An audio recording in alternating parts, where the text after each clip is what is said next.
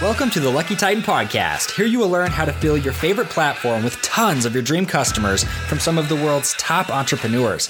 I'm your host, Josh Tapp. Now let's get started. What is up, everybody? Josh Tapp here again, and welcome back to the Lucky Titan. And today we're here with Jim Barnish, and this guy is the founder of Orchid Black. His website is orchid.black, which was one of the hardest URLs for me to remember because I want to say orchid.black.com, which obviously makes zero sense. But I'm super excited to have Jim here because this guy has helped in the completion of over 100 exits. Okay, this is such an interesting thing for a lot of people in our space because most people who are in the digital space don't ever think about what their exit strategy is. So I want to talk to you today, Jim, about that. So first off, Jim, say what's up to everybody, and then we'll hop in and start talking about exits. What's up, everybody? Happy to be here. Excited to talk about exits. Let's do it, man. Well, so this is such an interesting thing for me because the past year, Jim, we talked about this, is I've been in the process of acquiring another company. We've had about 4 fall through, and we're working on one right now. And it's not because they didn't want to sell. These other ones fell through because they just didn't fit well with our company. There was just some little thing with each of them that ended up causing the deal to fall through. And a lot of companies, what I found, especially in our space, don't even think about what their exit is. So I want to ask you first, what's your take on an exit, and what should an exit look like for a digital entrepreneur?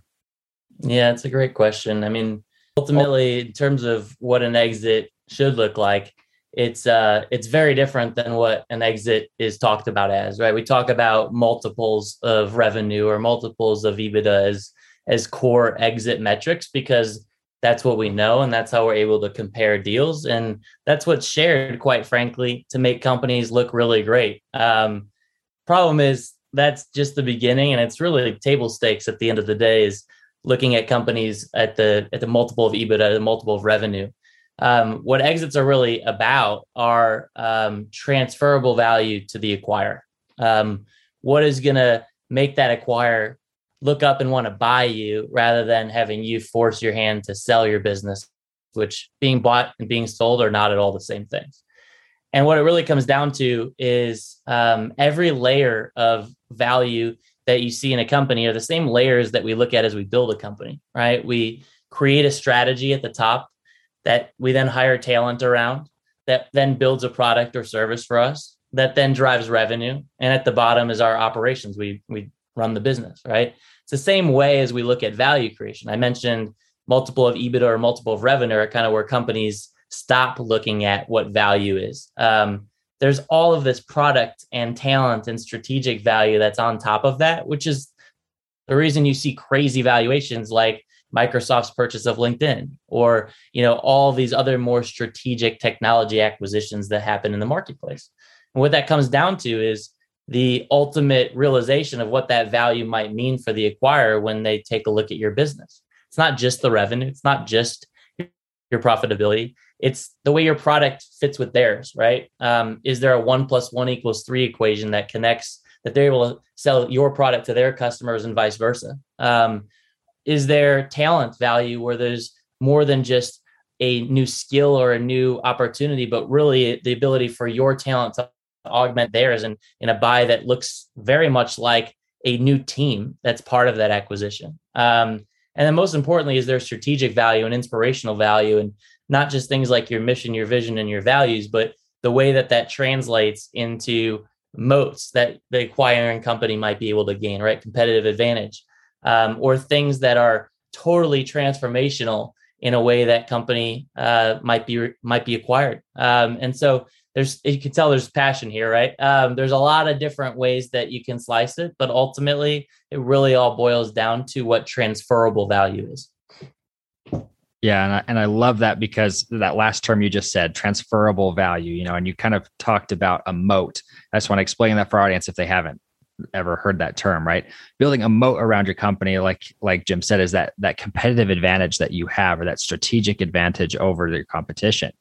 And what you're talking about is should you be buying a company just because the numbers make sense, or should you be buying it because it's going to provide you that moat, or maybe you could provide them that moat that's going to make them strategic and more competitive in their environment. So I want to ask you this, Jim, having done over 100 acquisitions, and helped having done that as well. So with an acquisition, most of the people listening to this probably have never even thought about selling their company, right? It's their baby. It's something they've been trying to get past that $1 million mark.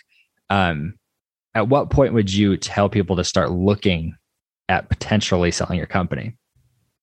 Yeah, I do want to be very clear. It's my team that's done over 100 acquisitions, not just me. I wish I had that backup to my name, but someday I will. I'm only a fraction of that. But that being said, the way that value creation happens beyond that transferable value is certainly a first step, which is, are you looking to build a lifestyle business or are you looking to build a high growth business, right? And that's a really tricky thing, especially in your early stages, to figure out as a founder of what you want. Do you want an easy road where you can, bring in some profitability and have a business that sustains itself?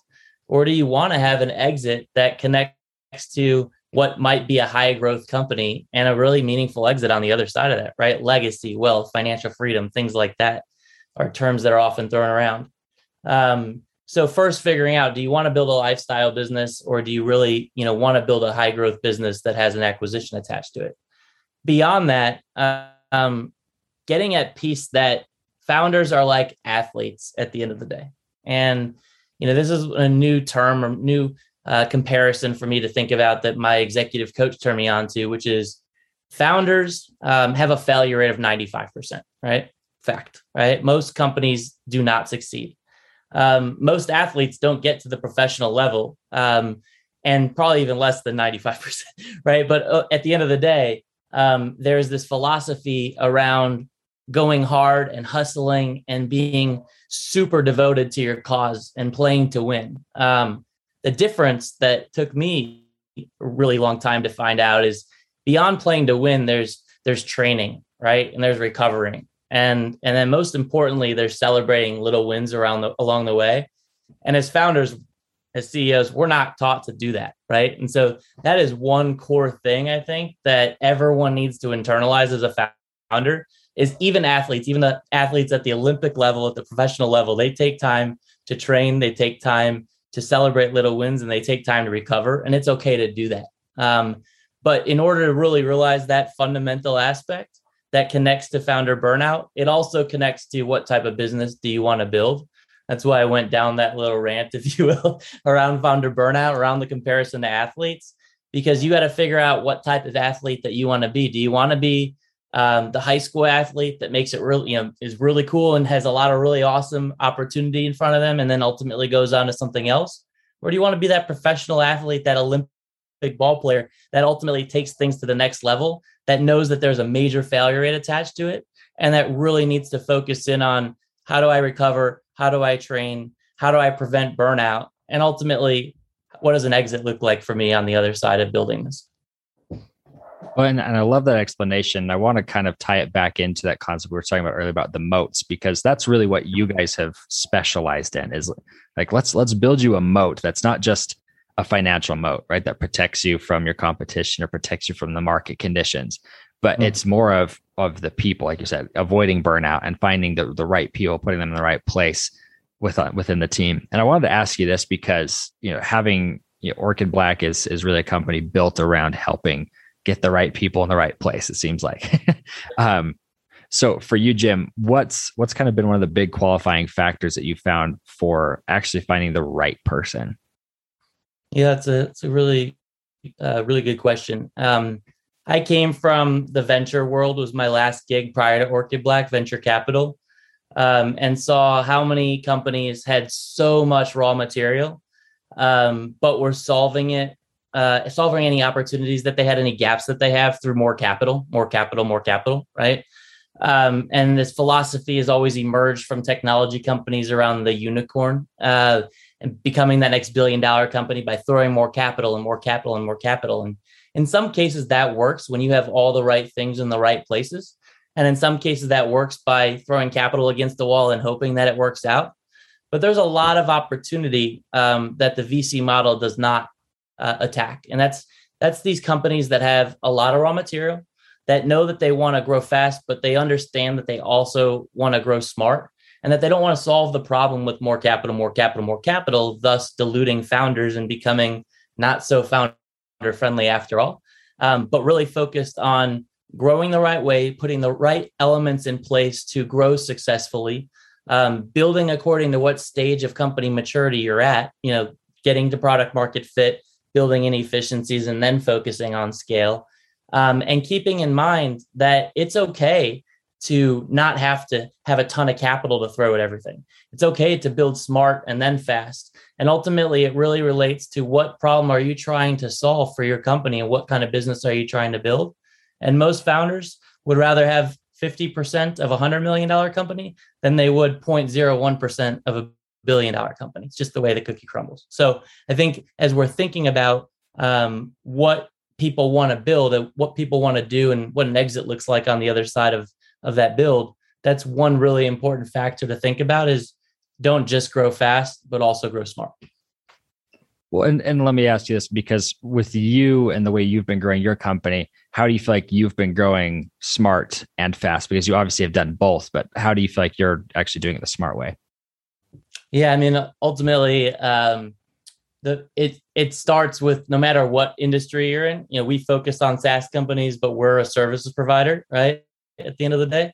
But no matter what side of the ball you're in, no matter what market you're serving, it always focuses on establishing product market fit before you really focus on scaling. I think that's kind of what all that looks into, the general philosophy of nailing your niche, if you will, which is something that we as business owners just always look past. We know that other companies need to do it. We know that Apple isn't a swimwear company or doesn't sell apples. We know that steakhouses aren't known for having the best organic food. But ultimately, we think that we, especially in our early stages, need to be everything to everybody, and that we need to do that in order to help as much as we can and turn profitability as soon as we can. And what we don't realize is that it really hurts us to not nail our niche. And so, what we do with ourselves and with our clients is focus on first nailing that niche. I've seen so many companies waste millions of dollars in sales and marketing spend and not be positioned properly. And I've made those mistakes on the spending side a number of times as well, not just others.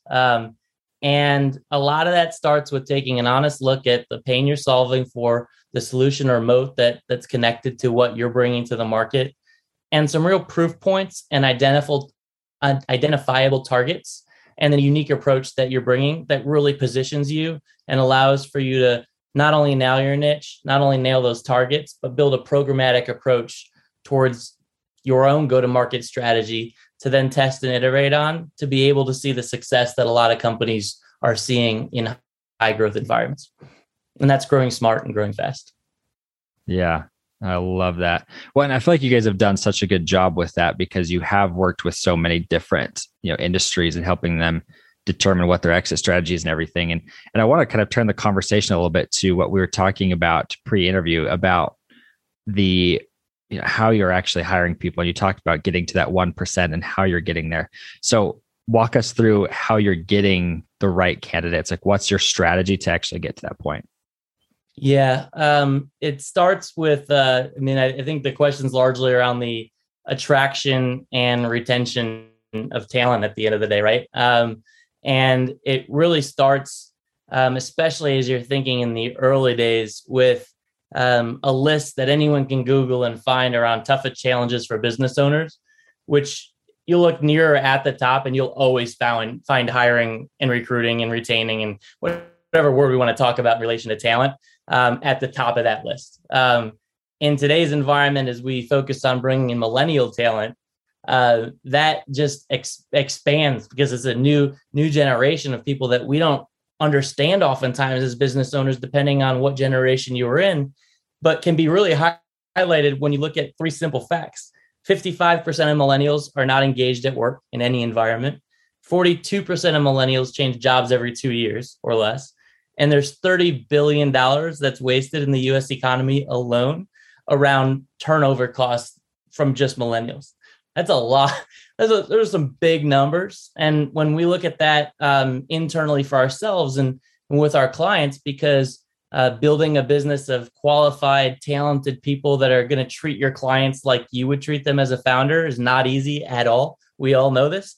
But it's even harder in the earlier stages of a company where you've got a million things to do. You're wearing a million different hats. And this thing called hiring and bringing talent becomes this time-consuming process that you almost want to outsource in many cases. But it's the most important thing that you can do. And you've got everything working against you because not only do you have a million things to do, but you don't have the cash to compete with these larger companies, right? You don't have the ability to pay what Google would pay for the same level of talent. And you add the time-consuming factor to that, and it's just, how do I do it? Like, how do I bring in the next person? But the crazy thing that people forget is that, especially when you think about what millennials are motivated by, but really just people in general, what you do have on your side is the ability to let your most talented people grow from the inside, right? To let them develop and drive that development and treat them the same way that you want them to treat your clients at the end of the day, and grow within the organization and make sure that they don't want to leave every 2 years, and make sure that they are engaged, and maybe even give them a little bit of the upside, all right, whether that's equity or something else, because that's huge for somebody that wants to actually do well in the company that they're contributing to. And so, when we look at this for both ourselves and what we've done, we have much as reasonably as possible. We try to think about meritocracy from the top down, right? And our business model, the way we interact with clients, is very incentive based, very incentive focused. And so we like to do the same thing with folks internally. And even though we can't compete with the McKinseys of the world or the best private equity firms on the planet in terms of compensation, we can do very unique things that allows them to participate in ways that they would never be able to participate in any other sort of company, in the McKinseys or the large private equity firms of the world. And quite frankly, that opportunity to grow is, whether it's within Orchid Black or within our clients or just in general in one of your startups, that is so awesome to be able to think about growing in a startup, and so awesome to think about being the driving force towards somebody else being an entrepreneur. That is one of the most rewarding things that you will find as you're developing people in your organization. And you almost want to encourage them to go start their own thing because they've done such a great job helping you get your thing off the ground. And so, that's really the way that we serve it up with ourselves and with clients. And the retention of the attraction and retention of talent is a big part of that. You mentioned the top 1%. Us selecting the right talent, given our boutique nature, is so important for us. That time-consuming process of hiring, of finding the right people, is the majority of my job. It's I get to do fun things like this and meet partners and help clients where I can. But ultimately, at the end of the day, I'm spending as much time as I can finding the next talent that's going to take care of the next clients that we're going to get in the door, because we are going fast and we've got to make sure to be relentlessly focused on quality. And so, that is one thing as a takeaway that I would want everyone to have, is don't overlook the time you spend on talent, whether that's attracting or retaining the talent. Because if you bring the right people in and you take care of them, everything else will work like clockwork. It's not that easy, but it's pretty close, right? So that's all I got to say. Well, it was a good spiel. So I like it. So I want to ask you this, because this is kind of where the argument enters. Do you hire based off of talent or off of skills or off of personality, right? Mm-hmm. And I think that's kind of where the argument comes into play here a little bit. But I personally sit on the side of, I care that you actually fit culturally and that you're actually a good person and you have good morals and good standing with everybody else in the company, and we'll just train you on the skills. That's my personal belief, but it seems to be kind of your standard as well for your company, as you mentioned, making them become entrepreneurial and everything. But how are you kind of balancing that, where you're actually bringing people in who have the capability, so you don't have to train them from the ground down? Yeah, that's a really great question. And it starts, to me, it's almost like gates, right? And I think of it as aptitude and attitude, right? Just to have two words that sound pretty similar. If you don't have the attitude, right? don't care if you're the best person on the planet. I don't care if you have the aptitude. It is literally a checkbox in our hiring process that you meet the culture, that you are focused on learning, that you are not so focused on the exits that you've had or the great work that you've done in your career, leaning on what you've done. It's actually about what you can do now and how excited you are to bring that knowledge to people that don't have it.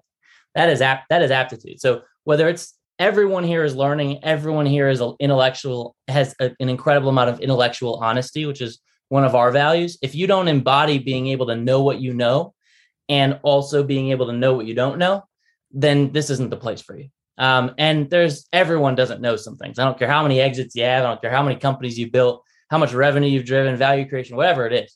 There are things that you don't know. And there's probably more things that you don't know than what you know.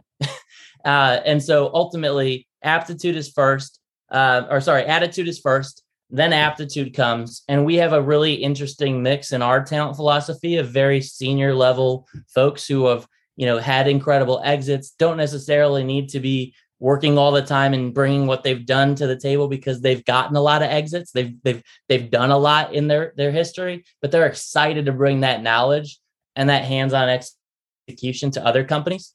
And that is so hard to find people who've been there, done that, who don't need to do much, but ultimately just can't get it out of their system that they're so passionate about building businesses that they can't stop.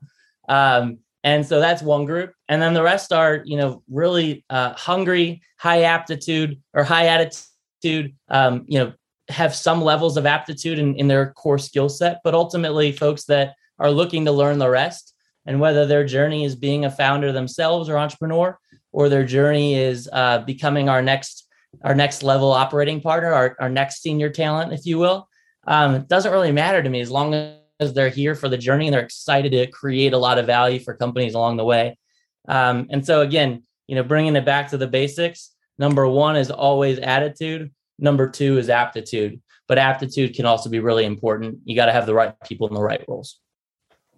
Well, and I appreciate you sharing that, Jim, because, most of you who are listening to this interview might be saying, I want to work with a company like that, right? Where that every employee is hired that way, or every partner's employed that way. It's such a cool methodology. And I think that you're spot on with that because of the attitude makes it's everything. The skills can be learned. And a lot of times the high skill people can be put in even lower skill positions and they'll still thrive because maybe that's what they're interested in, is the contribution side. So everybody make sure you go check out orchid.black. It's not .com, it's .black. Make sure you go check that out. And also Jim is the guy that you want to connect with. So he has a LinkedIn profile. I'm not going to read it off to you because it's a little bit long. I'm going to add it in the description to the show notes. But make sure you go check out his LinkedIn profile. This guy does some amazing content. So Jim, could you give us one final shout out and give us one final parting piece of guidance before we close up the show? Yeah, I would say building your business is 50% focused on growth in the business, 50% growth on personal mindset. And so whatever your system of doing that personal mindset is, mine is having an executive coach and focusing like hell on my fiance and my family when I've got the time to do that. Taking care of yourself is a big part of the equation. And so don't forget that.